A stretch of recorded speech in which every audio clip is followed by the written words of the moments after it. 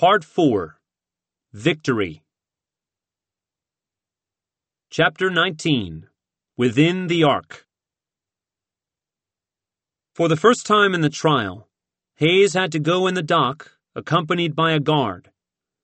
With a loud clang, the door was locked behind him. He stood as the jury entered, his heart thumping.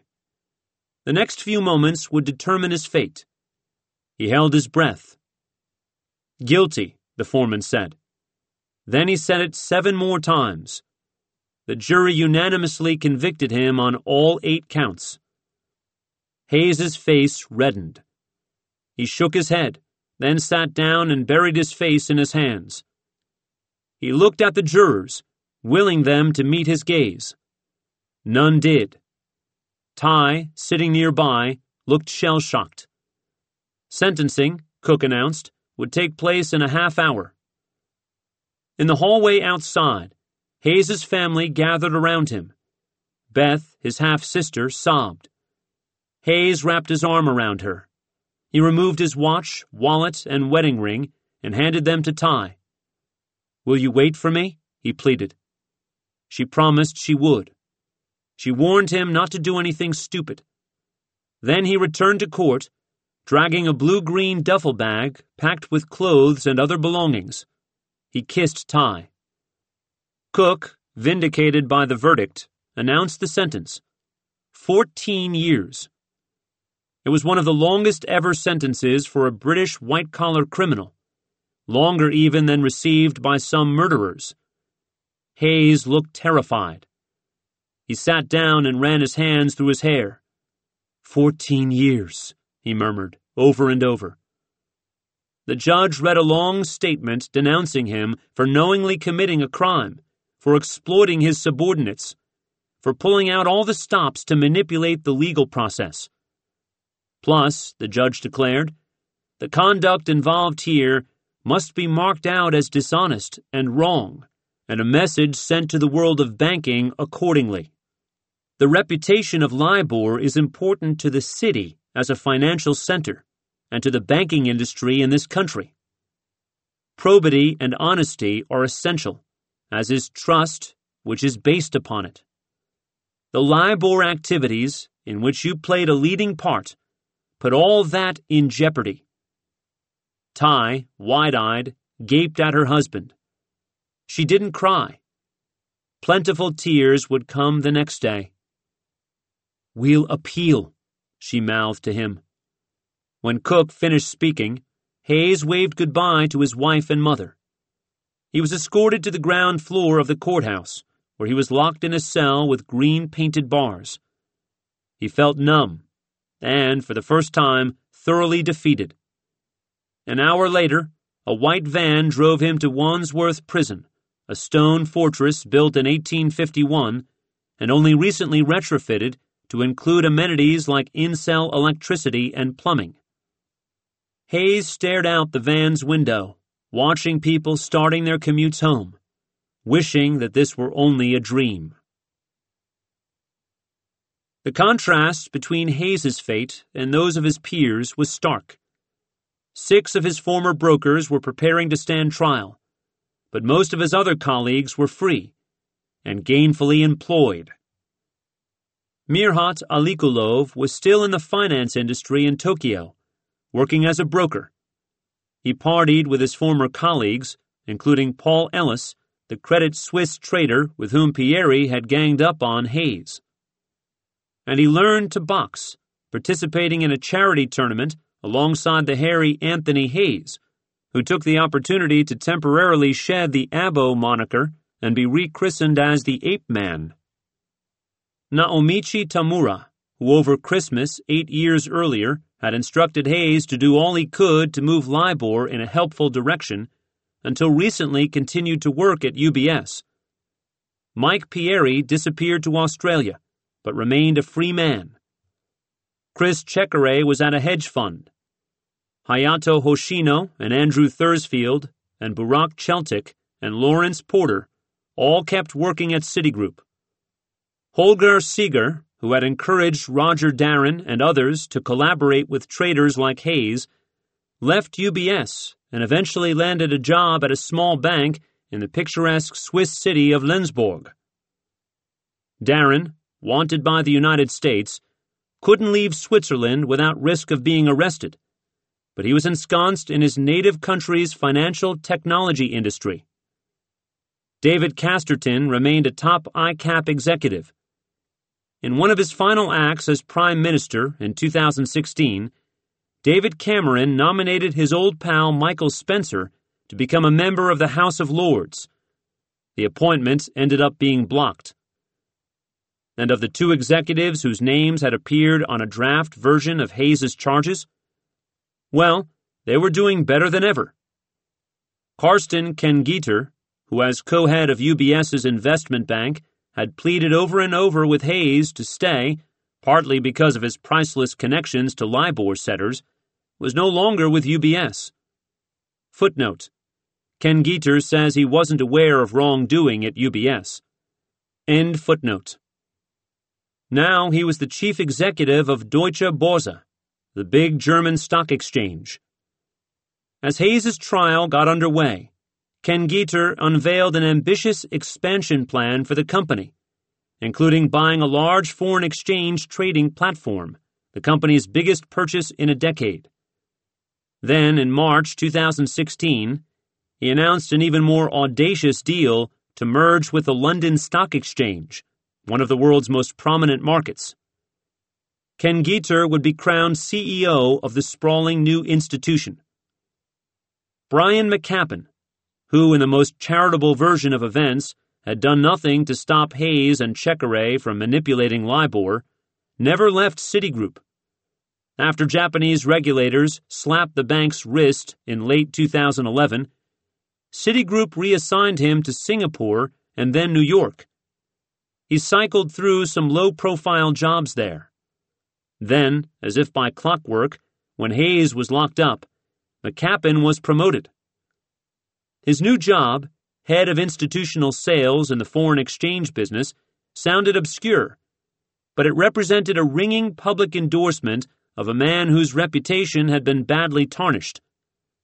Announcing his promotion, Citigroup described McCappin as a valued employee.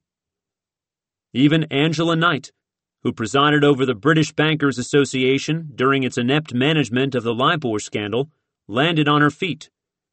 She left the BBA for a job at an association advocating on behalf of the United Kingdom's energy industry. Then, in late 2015, her longtime contacts in the British government decided she was just the person for a plum post advising the Chancellor of the Exchequer on how to simplify the country's tax code.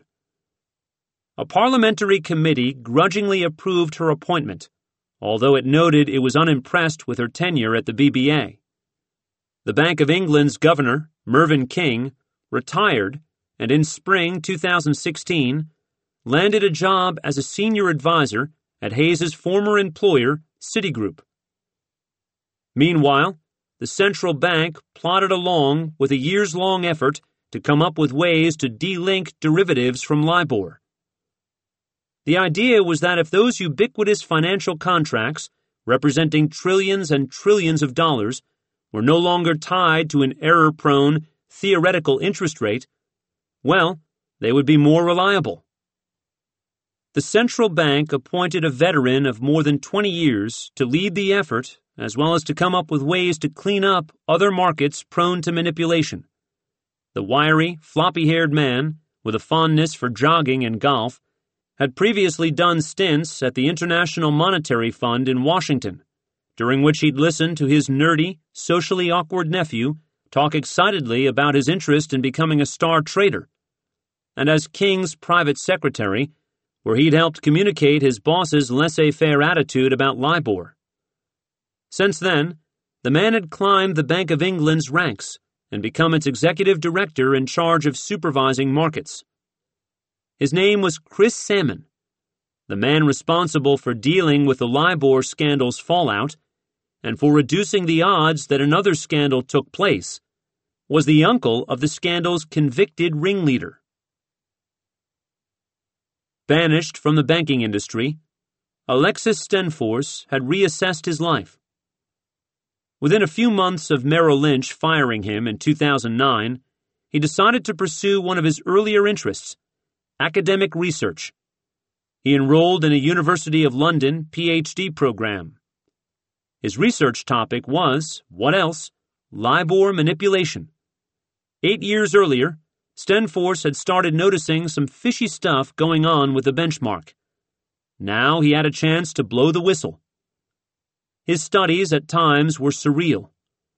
Once, in a library researching his dissertation, he leafed through a study about rogue traders. In the middle of the paper was a table listing rogue traders dating back to the early 1990s. Near the top of the list, a name leapt out: Alexis Stenfors. Stenfors didn't view himself as a rogue trader. He had just made some mistakes, within a system that more or less encouraged such mistakes. Stenfors typed out a fruitless letter to the journal's publisher protesting his inclusion in the list. He completed his dissertation, earned his doctorate, and landed a teaching position at the University of Southampton. Eventually, he emerged as a sought-after speaker for university students and fellow researchers, a unique pairing of academic expert and industry veteran, of theoretical and real-world experience. Stenfors, more introspective than most, had spent 2 years regularly visiting a psychotherapist, trying to understand what had motivated him to lie and cheat. 7 years later, he still hadn't figured it out. Stenfors was glued to the coverage of Hayes's trial. He and his former brokers, these were guys Stenfors knew, guys like him, and now they were staring at years behind bars. At one point, the prosecution questioned Hayes about when he and Farr arranged their first switch trade and were hunting for someone to take the other side. They had turned to Stenfors, who had demurred. Farr had asked Stenfors if the trade seemed dodgy, and he had said yes. Now, in court, the ethical judgment of Stenfors was being presented to the jury as a sign that Hayes and Farr knew that what they were doing was improper. It wasn't funny, but Stenfors couldn't help but laugh. On a drizzly morning in January 2016, Stenfors arrived at a Victorian townhouse in central London to deliver a lecture. His audience was a group of about 30 undergraduate finance students visiting from an Iowa university. Their goateed professor, who in his spare time was trying to launch his own hedge fund, had lined up several guest speakers to give his students a taste of the real world of finance. Most of the students, dressed in tracksuits and college sweatshirts, didn't seem very interested. They sat, sleepy-eyed, at desks under an ornately molded white plaster ceiling. Looking a bit gaunt, Stenfors had dressed up in a suit and tie. He used a laptop to project a slideshow titled Risk Takers, Rogue Traders, and Rotten Apples.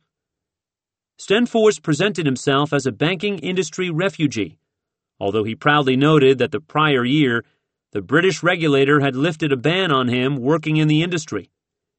He tried to explain what it meant to be a trader. It wasn't all about making money. It was about risk-taking. The adrenaline rush was as much a goal as the fat paycheck. It's addictive, he noted. Then he got to his main theme. Rogue traders and other banking miscreants are products of the system. Toss aside everything you've learned about economics, Stenfors advised. The simple, clean world of rational individuals and profit-maximizing institutions. That's not a realistic reflection of the financial industry. The Hunger Games is more like it. Everyone is acting to enhance his own interest. When other people are no longer useful, you stab them in the back.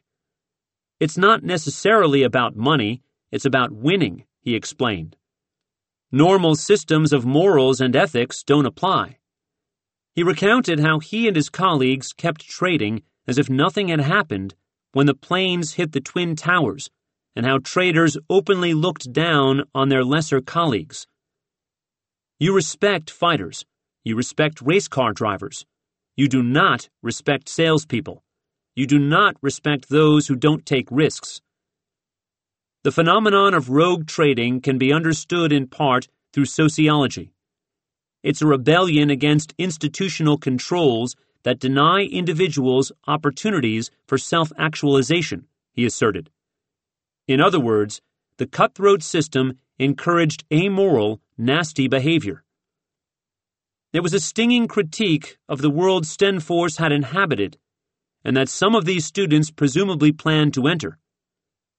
His lecture concluded after an hour, and he invited the students to ask questions. A hand shot up in the front row. It belonged to a spiky-haired, bespectacled Asian American. While his classmates hadn't bothered to stifle their yawns as Stenforce spoke, this 21-year-old had remained attentive, his eyes stuck on the lecturer and his slideshow. Now, called on by Stenforce, he cut right to the chase. What can I do to become a trader? Hayes was transferred from the dungeon-like Wandsworth to a prison called Loudham Grange. It was a destination for murderers, drug and weapons traffickers, and violent criminals with decades-long sentences. But it had a reputation for being relatively clean and safe. It was situated in the middle of farmland. Tractors were parked around the prison's outskirts, and inside its 15-foot cement walls, birds could be heard chirping. Prisoners were permitted to wear their own clothes and to spend hours roaming the complex.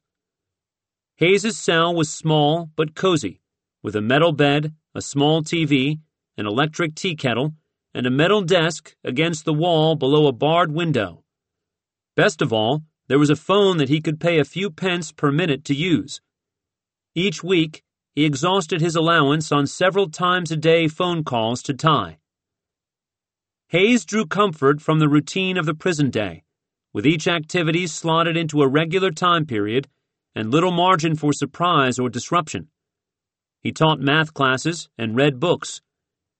In the prison's grand hierarchy of crimes, being a financial crook was considered much less objectionable than offenses like pedophilia or violence against women or even selling drugs, and so he didn't have problems with the other inmates. Some became his friends. His closest pal was an inmate convicted of murder for bludgeoning to death his financial advisor. Nicknames were popular in prison, as they had been in Hayes's previous world. He no longer went by Rain Man or Tommy Chocolate or Kid Asperger. Now he was the banker and the Lion of Libor. Inmates crowded into his cell to watch TV segments about him, cheering when pundits questioned the severity of his punishment. At first, to make the long sentence seem more manageable, Hayes divided each day into 8,640 10-second increments. Later, tired of that repetition, he split the entirety of his sentence into 6-month blocks, and then started counting down the hours and days of each slice. Meanwhile, he memorized the prison rulebook. He learned that he was permitted to have a small rug in his cell, a privilege that apparently hadn't been noticed by many other prisoners. When winter came and the temperatures dropped, prisoners padded into his cell, removed their shoes and socks, and luxuriated in his small carpet softness. Hayes didn't want their company so much as their physical warmth. He figured the exchange of the rug's coziness for their body heat was a fair trade. On the frequent occasions that he felt his anger boiling up, a fury so intense that it rendered him unable to focus on anything else, he would go to the gym. Before long, he had bulging biceps.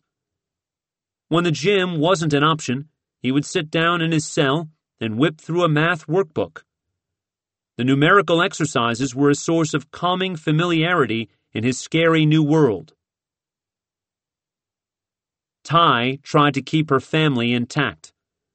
She told Joshua that Daddy had done something that certain people thought was wrong, even though Mommy and Daddy didn't think it was wrong, and that Daddy now had to go away for a while to sort the mess out.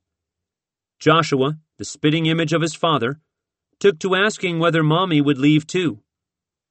At dinner each night, Ty called Hayes in his cell and put him on speakerphone so that the family could at least retain a semblance of normalcy. Before bed, Joshua got in the habit of casting a Get Daddy Home magic spell. The SFO continued to try to confiscate the family's assets. A court eventually ordered Hayes to pay £878,806, roughly $1.3 million. The old rectory went back on the market. A Goldman Sachs banker snapped it up on the cheap. For months, Hayes, Ty, and their families clung to the hope of a successful appeal of his conviction and sentence. His lawyers argued that Judge Cook, who had retired after Hayes's case, had improperly excluded certain evidence, such as Pete the Greek's exoneration by the Regulatory Committee.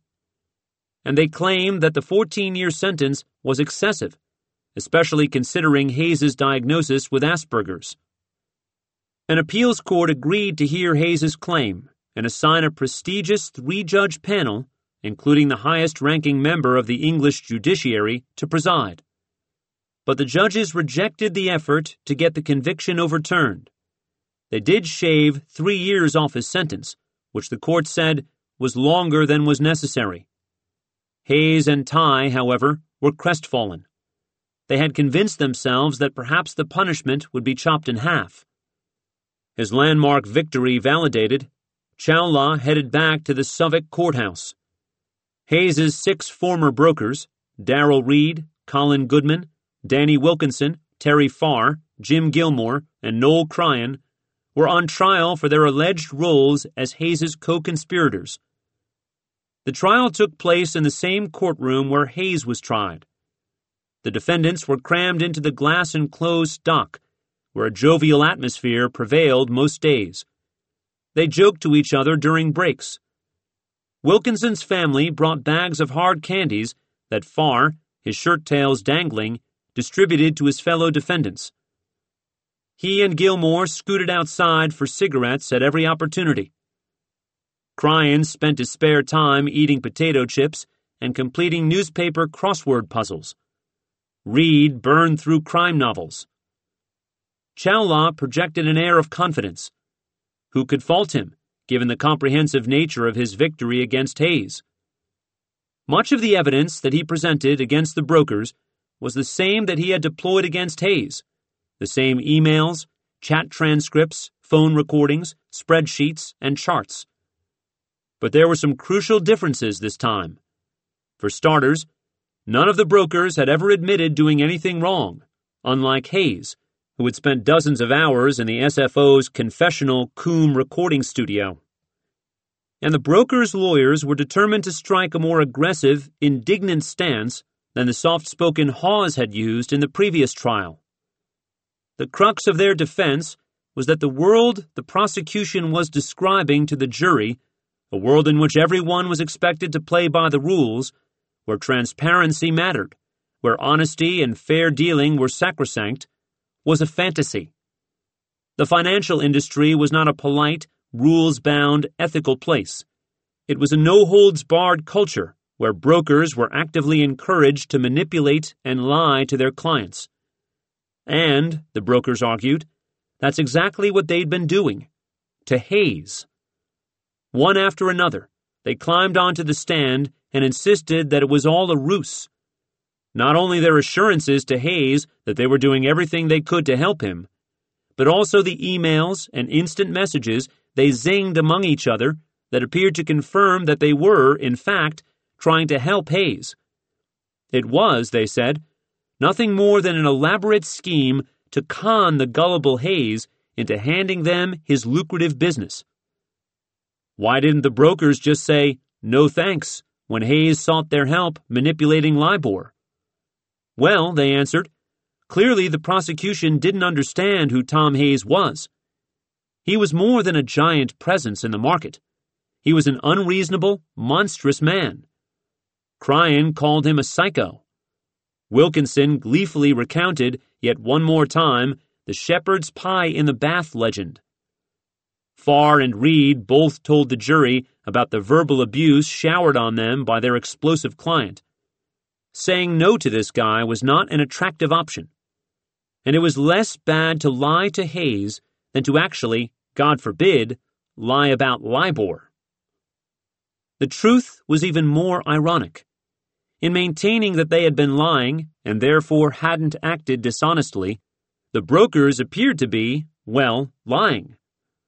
A rich trove of documentary evidence showed the brokers not only telling Hayes that they were helping him, but also coordinating among themselves and with other traders to carry out Hayes's requests. Of course, there were exceptions, such as when Reed counseled his London colleagues not to tell Hayes about Goodman's run-throughs, or, if Hayes ever asked, to say that they had spoken to traders at rival banks when in fact they hadn't. But there was little aside from the broker's testimony on the stand, which appeared to contradict the written record, to substantiate the idea that they hadn't been participating in the scheme alongside Hayes. The SFO's staff wasn't helping Chawla this time. Under cross-examination, one of the agency's investigators, Paul Chadwick, acknowledged that the SFO had screwed up some of the dates it had included in the charges against Goodman. It turned out he'd been on vacation on those days. Later, Chadwick admitted to Cryan's lawyer that the SFO only got around to interviewing the guys on Tullett's cash desk, whom Cryan would have asked for help on Hayes's behalf if he did in fact ask anyone for help, after the broker's trial was already underway. A couple of jurors shook their heads in disbelief. Ty handed in her resignation at Shearman and Sterling and landed a new job at a smaller law firm nearby, where she figured the workload would be lighter, a crucial concession to her new life as a single parent. Another law firm refused to hire her because of her husband's crimes. One morning in January 2016, during a week off between jobs, she took the train into London and headed to the Hatton Garden Jewelry District, where Hayes, years earlier, had purchased their wedding rings. This time, Ty was getting their valuables, her diamond ring, both of their Rolexes, appraised before they were handed over to the SFO. Afterward, she decided to stop by the Southwark courthouse to check in on the brokers. A day earlier, the jury had been sent out to deliberate. Now the waiting game had begun, and she knew from experience how tense and miserable that process was. Ty had been back to the courthouse a couple of times since Hayes's conviction. The SFO's proceedings seeking the confiscation of their assets had occurred just down the hallway from courtroom 2. Every time she went there, it was like re-entering a nightmare. Walking down the same street that she and Hayes had traversed day after day, holding hands as the photographers tracked them, she would feel a lump rising up in her throat and would stifle a sob. On this January morning, Ty went looking for Reed, whom she still considered a friend. She found him in the cafeteria reading. They had barely started talking when the courthouse loudspeakers barked, summoning the brokers back to courtroom 2. After a day of deliberating, the jury had reached its verdict. The brokers shuffled into the dock. Farr managed a wan smile at his wife Claire and son Sam, then buried his head in his hands. Wilkinson had been at home. Days earlier, he'd suffered a minor stroke and hadn't returned to court since, pouring himself a glass of wine, when his wife called to say there was a verdict. He had rushed into London wearing an untucked short-sleeved shirt, his face a dark, sweaty red. Gilmore, too, felt beads of sweat forming on his scalp and neck as he waited for the jury to enter. Time seemed to stand still. 4 guards, their keys jingling, entered the dock and locked the door. Ty took a seat in the courtroom. The jury entered. Wilkinson's mother grabbed Ty's arm. "My boy," she murmured, over and over. And then came the verdicts. Not guilty. One by one, each broker was acquitted. With a war cry, Farr tore out of the dock and embraced Claire and Sam, who both were sobbing. "That's 4.5 years of my life," he murmured, choking on tears. On the way out of the courtroom, 2 jurors pumped their fists in the direction of the defendants, a motion of solidarity. On the courthouse steps, a juror hugged one of the broker's wives. "Thank you," she whispered. Footnote: the Justice Department would later drop its charges against the 3 former ICAP brokers. End footnote. And so it was. In November 2015, 2 Rabobank traders, Anthony Allen and Anthony Conti, were tried in federal court in New York for their roles allegedly manipulating LIBOR. Their colleague, Paul Robson, had testified against them. The trial lasted a few weeks, and the jury eventually convicted the 2 Brits. Allen was sentenced to 2 years in prison. Conti's sentence was 1 year. But of all the other former traders who had come under the legal microscope, including David Nichols, the Deutsche Bank manager who'd brushed away suggestions that LIBOR could be manipulated, and who, as of 2016, was under investigation by the Justice Department, none of them were accused of being part of Hayes's vast ring. Tom Hayes had never fit in. Now, as always, he was the outsider. Ty called Hayes's lawyers and delivered the news. As it happened, they were at Loudham Grange, about to sit down with her husband. They met in a cubby-sized room off the main visitors area, where tearful wives and squealing children were being reunited, temporarily, with their husbands and fathers. Guests were allowed to buy treats for inmates at a small canteen, and Hayes sipped a bottle of strawberry milk as his lawyers talked him through some paperwork. They didn't tell him of the acquittals until they'd completed all their other business. Hayes was engulfed with emotions when he heard. Here he was, locked up in jail, with most of his worldly possessions being confiscated by the government, and in London, his supposed conspirators had just been let off the hook. On the other hand, their acquittals were a token form of vindication. After all, these were many of his alleged Confederates. It felt good knowing that the SFO and David Green and Mukul Chawla had suffered an embarrassing defeat. And by not sticking with his original plan to cooperate with the SFO and testify against his former brokers, he had helped these men remain free. I can look at myself, knowing 6 families are complete, in a small part because of me, Hayes wrote to an acquaintance. He described the brokers, despite their occasional dishonesty, as basically good guys. Hayes still didn't grasp what had really happened. These friends who were not friends, these bosses who now claimed not to be bosses, together they had just engineered their greatest trade of all, Hayes for their own freedom. He was the genius, the university man, the millionaire, the star, and he was the fool. Most of them had their money. His would be seized. They had their liberty. He was in prison. Yes, there had been a spider network. Hayes still didn't realize that in the end, he'd been the fly. The brokers and their families and lawyers decamped to a nautical-themed pub, the Shipwrights Arms, down the street from the courthouse. The mood was giddy.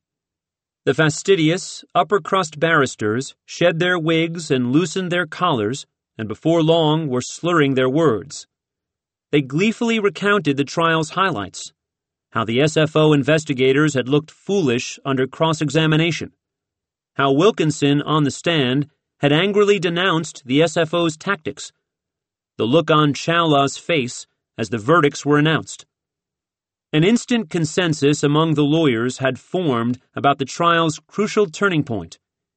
It was when the jurors learned of Hayes's 14-year sentence. Surely, the lawyers reasoned, the jurors had rejected the idea of sending these 6 men to a similar fate. Cryan had his own theory. The jurors could tell that the defendants were just working-class guys, not dudes who went to exclusive schools and drove fancy cars and quaffed expensive champagnes. He paused, thinking about that for a moment. "We actually did drink quite a lot of champagne," he blurted, "and we'll be drinking more tonight." He tilted his head back and laughed maniacally. But the reasons didn't matter. It was finally over. Gilmore, standing alone and looking dazed, fantasized about the vacations he would take once he got his confiscated passport back. Forget about all his other problems, such as his precarious finances. A huge weight had lifted. Above the pub's blue-painted entrance, a coat of arms displayed the establishment's motto, "Within the Ark, safe forever." Not even the fickle gods of the sea, the menacing forces that Alikulov had warned about when he recited Hector's line in the movie Troy, could touch these guys now. Before long, Farr was drunkenly shouting and spilling Guinness on the slick wooden floor. Then Wilkinson waddled in. "Freedom!" he thundered, his arms hoisted above his head in a V. The brokers roared, and someone handed him a pint of beer. The party was just getting started. This is Mike Chamberlain. We hope you have enjoyed this unabridged production of The Spider Network, the wild story of a math genius, a gang of backstabbing bankers, and one of the greatest scams in financial history, by David Enrich. Produced by Elgin Productions. Executive producer, Katie Ostroka. Text copyright 2017 by David Enrich. Production copyright 2017 by HarperCollins Publishers. All rights reserved. Thank you for listening.